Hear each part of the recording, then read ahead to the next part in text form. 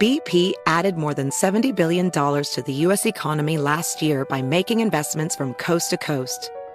Investments like acquiring America's largest biogas producer, Archaea Energy, and starting up new infrastructure in the Gulf of Mexico. It's and, not or. See what doing both means for energy nationwide at bp.com/investing in America. I've interviewed many successful people over the years, and one thing I find fascinating is many of them don't consider themselves business savvy. Take the owners of Tight Knit Brewing. They turned to Chase for business for everything from banking and payment acceptance to credit cards, and do all of it in one place with the Chase mobile app. And that's helped these brew-loving friends turn a passion into a business. Learn more at chaseforbusiness.com. Make more of what's yours. Chase mobile app is available for select mobile devices. Message and data rates may apply. J.P. Morgan Chase Bank, N.A., member FDIC. You're ready for a comeback. And with Purdue Global, you can do more than take classes. You can take charge of your story, of your career, of your life. Earn a degree you can be proud of and get an education employers respect. It's time, your time, not just to go back to school, but to come back and move forward with Purdue Global, Purdue's online university for working adults.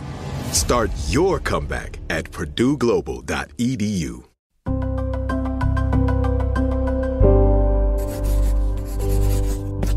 Pushkin. I'm Maeve Higgins, and this is Solvable, interviews with the world's most innovative thinkers working to solve the world's biggest problems. My solvable is to find the ways to end civil armed conflicts and to find reconciliation. That's Juan Manuel Santos, former president of Colombia, who was awarded the Nobel Peace Prize in 2016 for his role in ending more than 50 years of conflict in that country. Now, as you can tell from my accent, I'm Irish. I grew up in the Republic of Ireland, which was far from the violence and the terror happening up in Northern Ireland at the time. And I was too young to vote in the referendum for the Good Friday Agreement, which was this incredible development in the peace process between Ireland and Britain and Northern Ireland.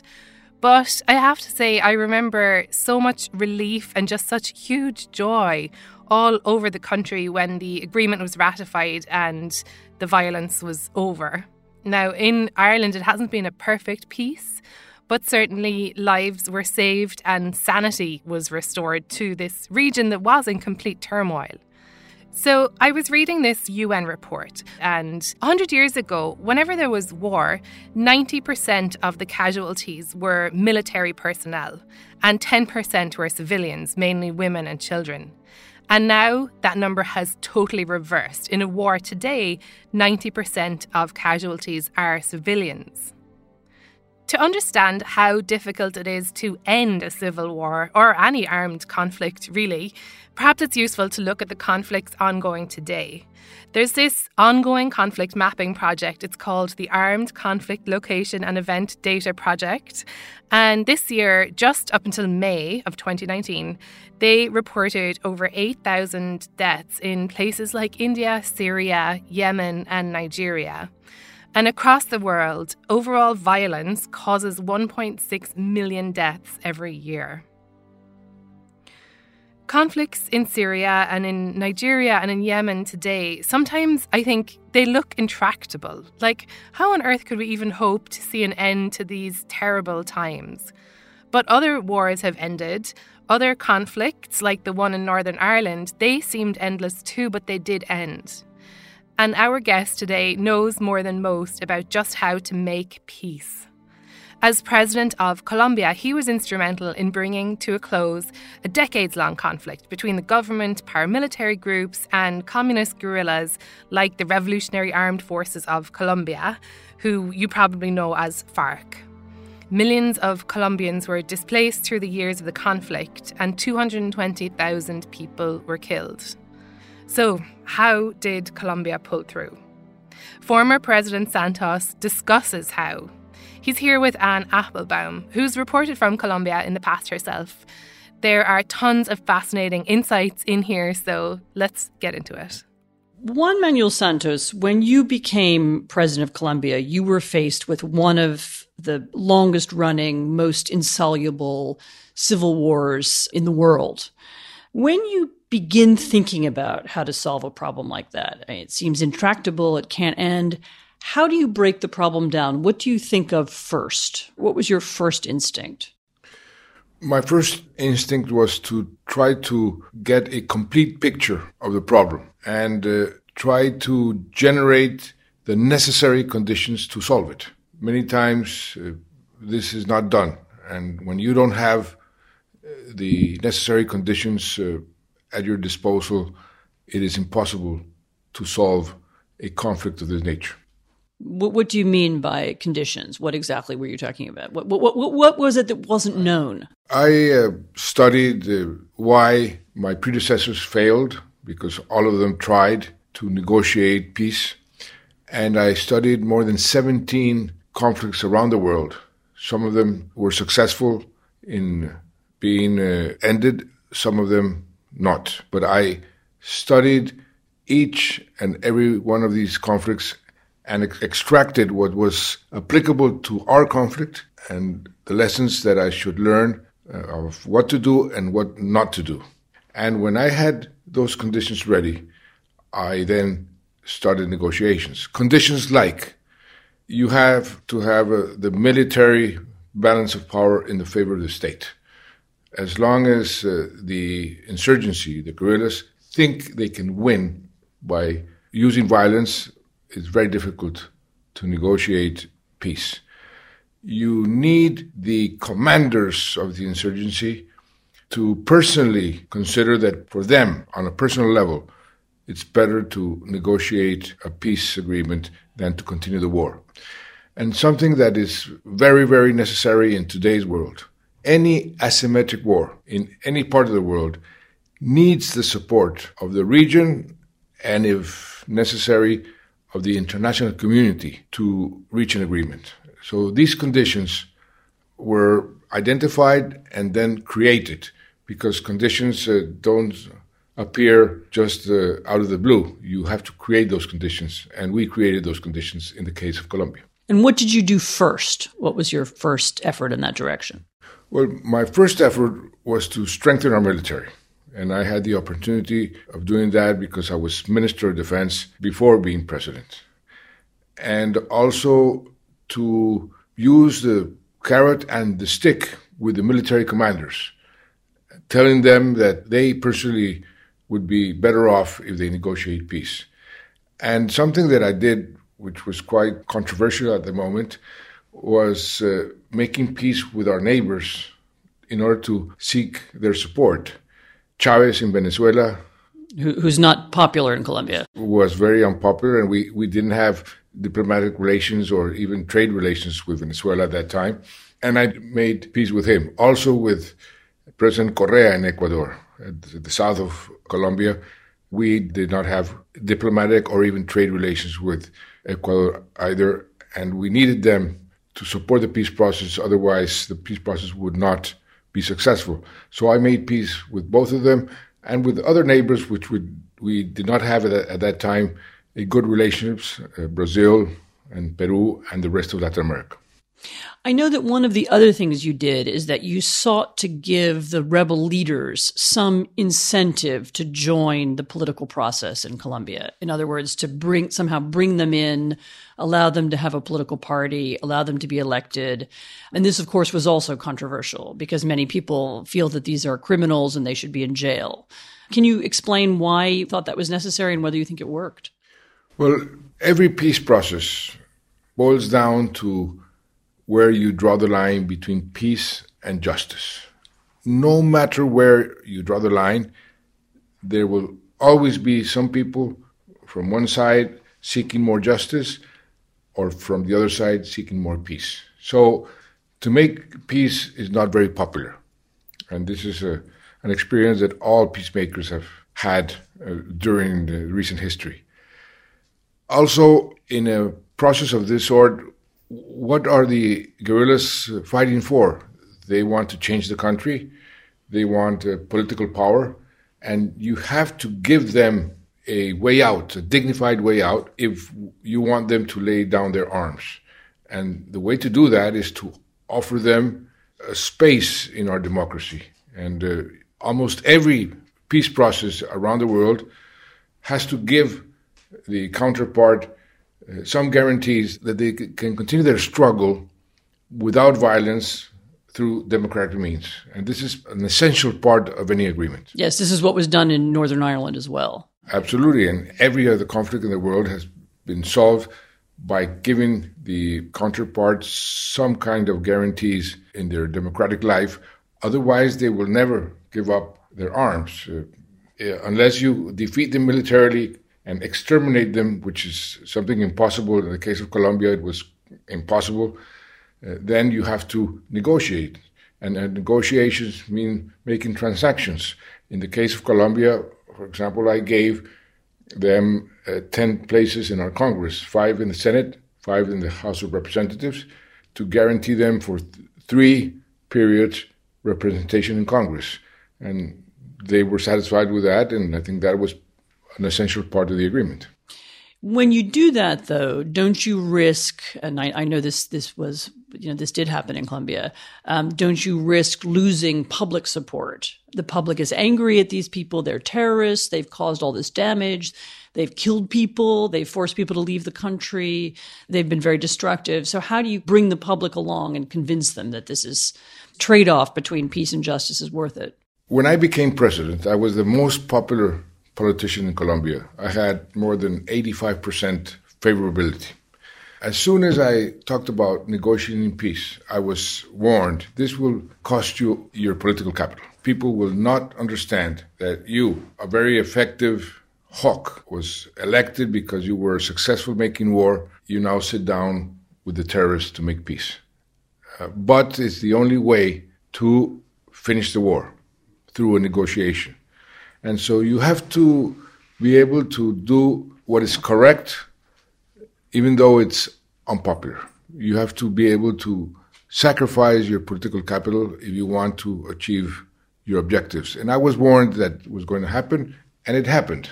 My favorability went down dramatically, but I have the great satisfaction of ending the war with the FARC after 50 years. And that, of course, has made it worthwhile in every respect.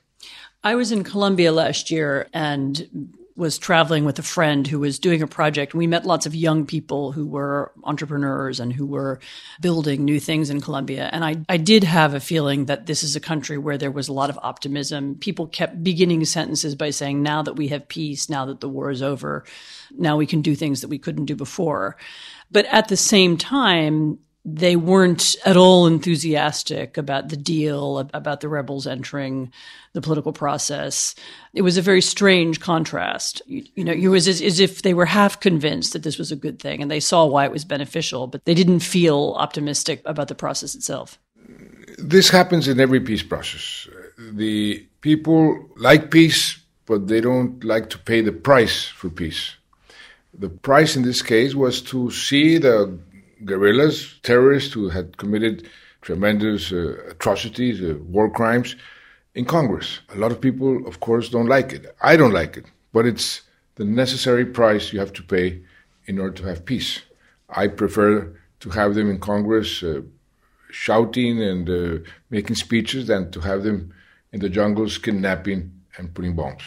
How do you bring society around? Do you have advice for your successors? How do you convince people that this is a good way to end the conflict? Because I know some people are not convinced. One of the most difficult problems that you confront in a process of this sort is to tell the people that they have to learn how to forgive, how to reconciliate.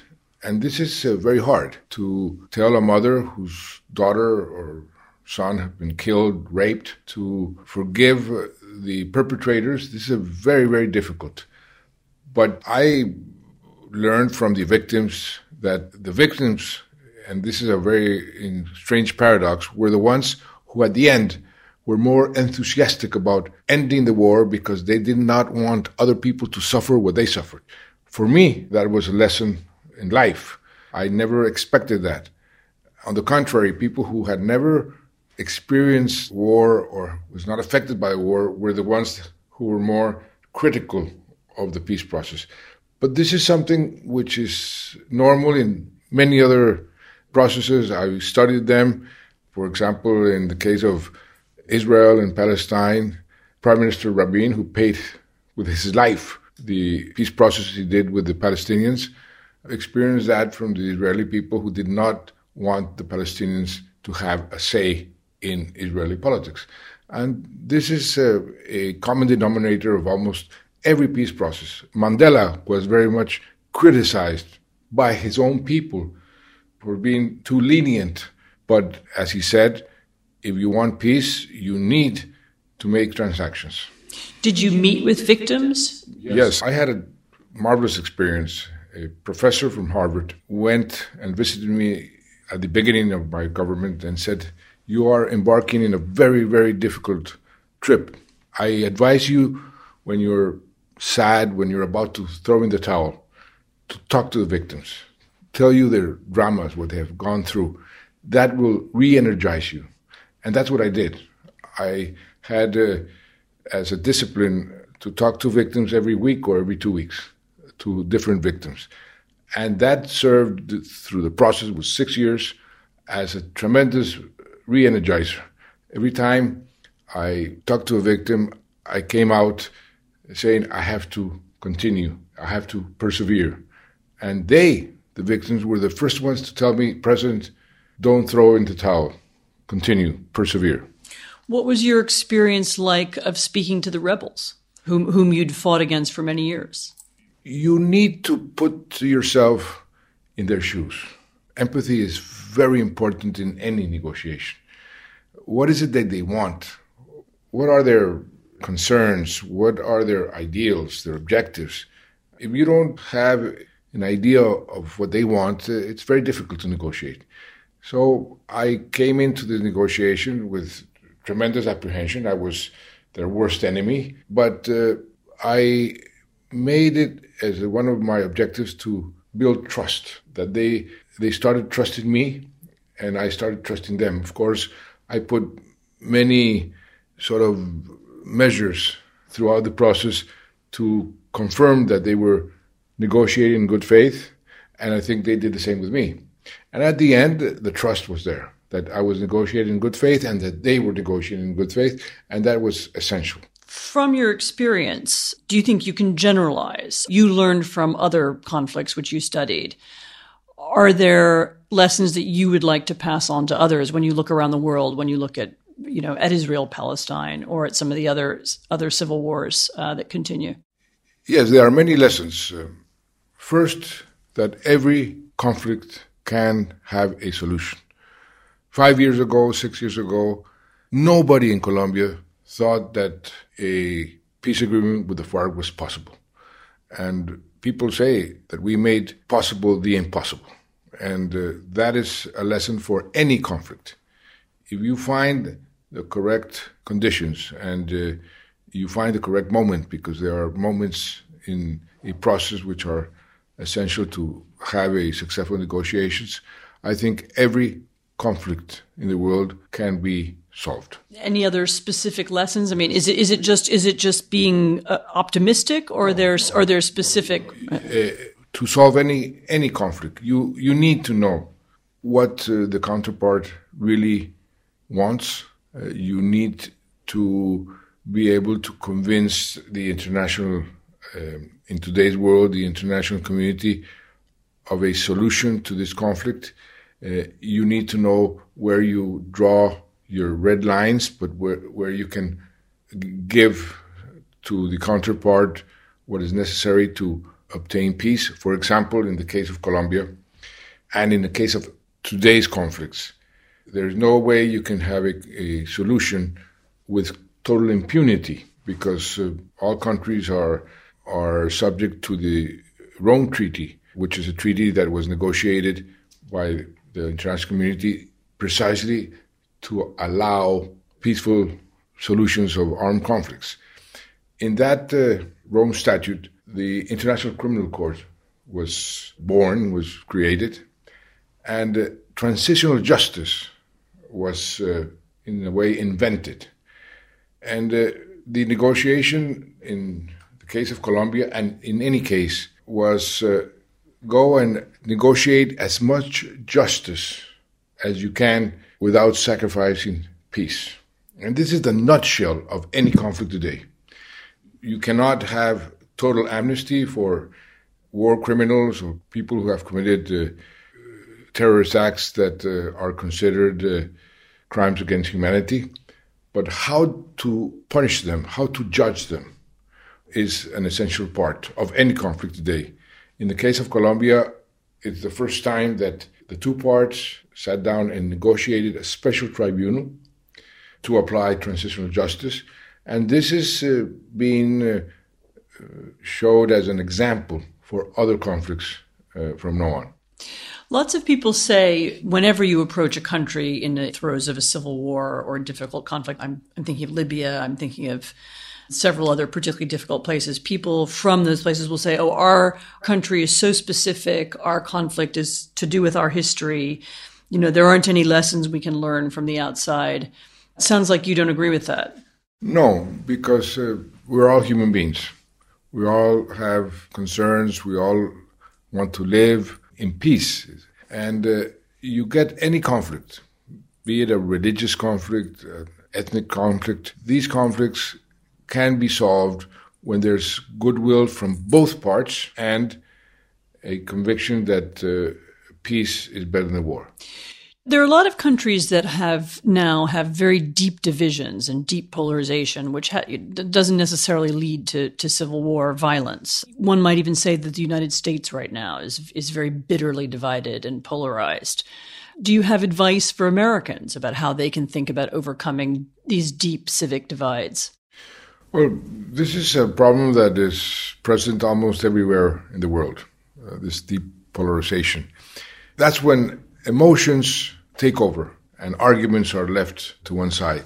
We must try to recuperate the importance of the arguments, of dialogue, and not simply react with your emotions. This is much easily said than done, but it is, again, a necessary condition to try to diminish the polarization that we're seeing in the US, in Colombia, in Europe.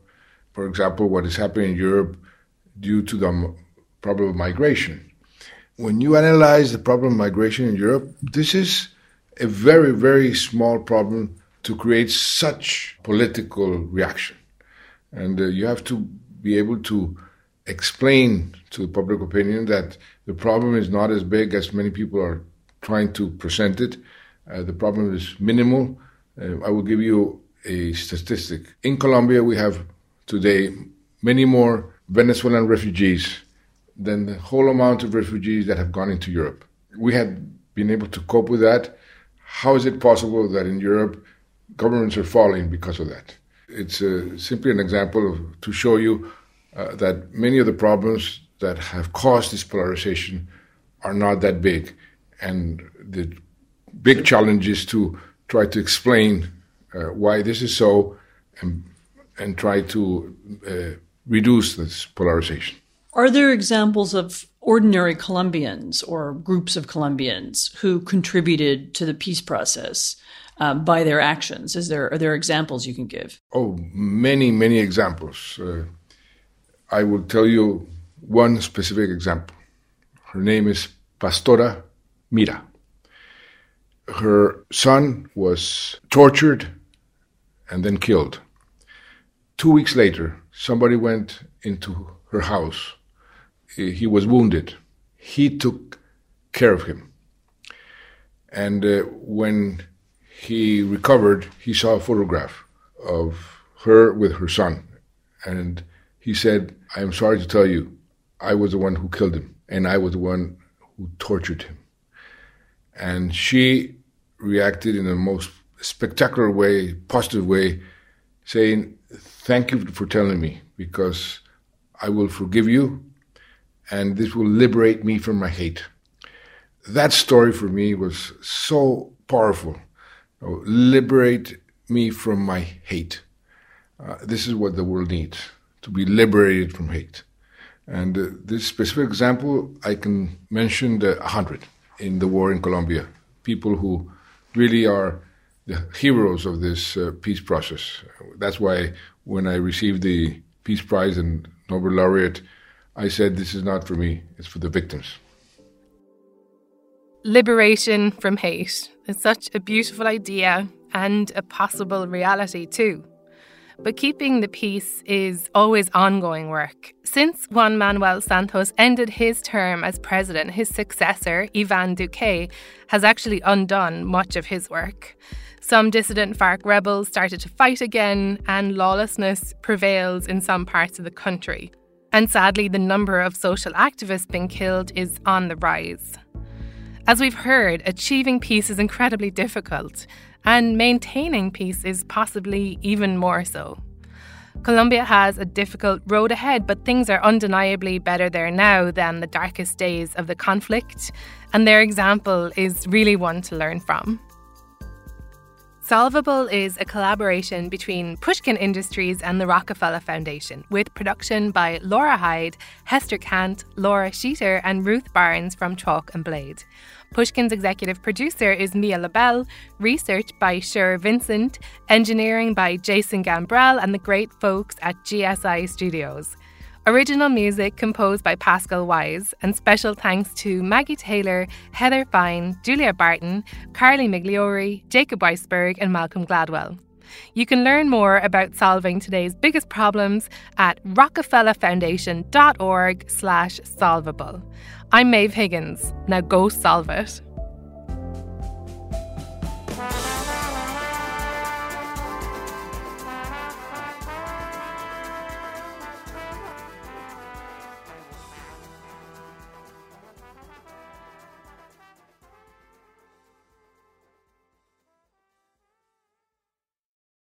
Does money stress you out? Let Facet flip your financial chaos into clarity. Finding Facet immediately put us at ease. Facet's innovative approach to financial planning ensures your money works as hard as you do, enabling members to experience the joys of having your finances in order. And that makes us Facet for life now, I guess.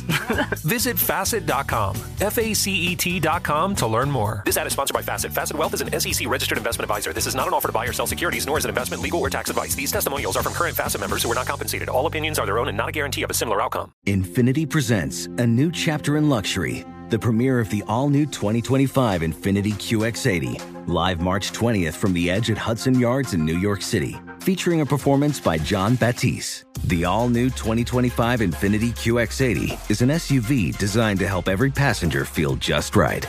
Be the first to see it March 20th at 7 p.m. Eastern, only on iHeartRadio's YouTube channel. Save the date at new-QX80.com. Don't miss it. 2025 QX80 coming this summer.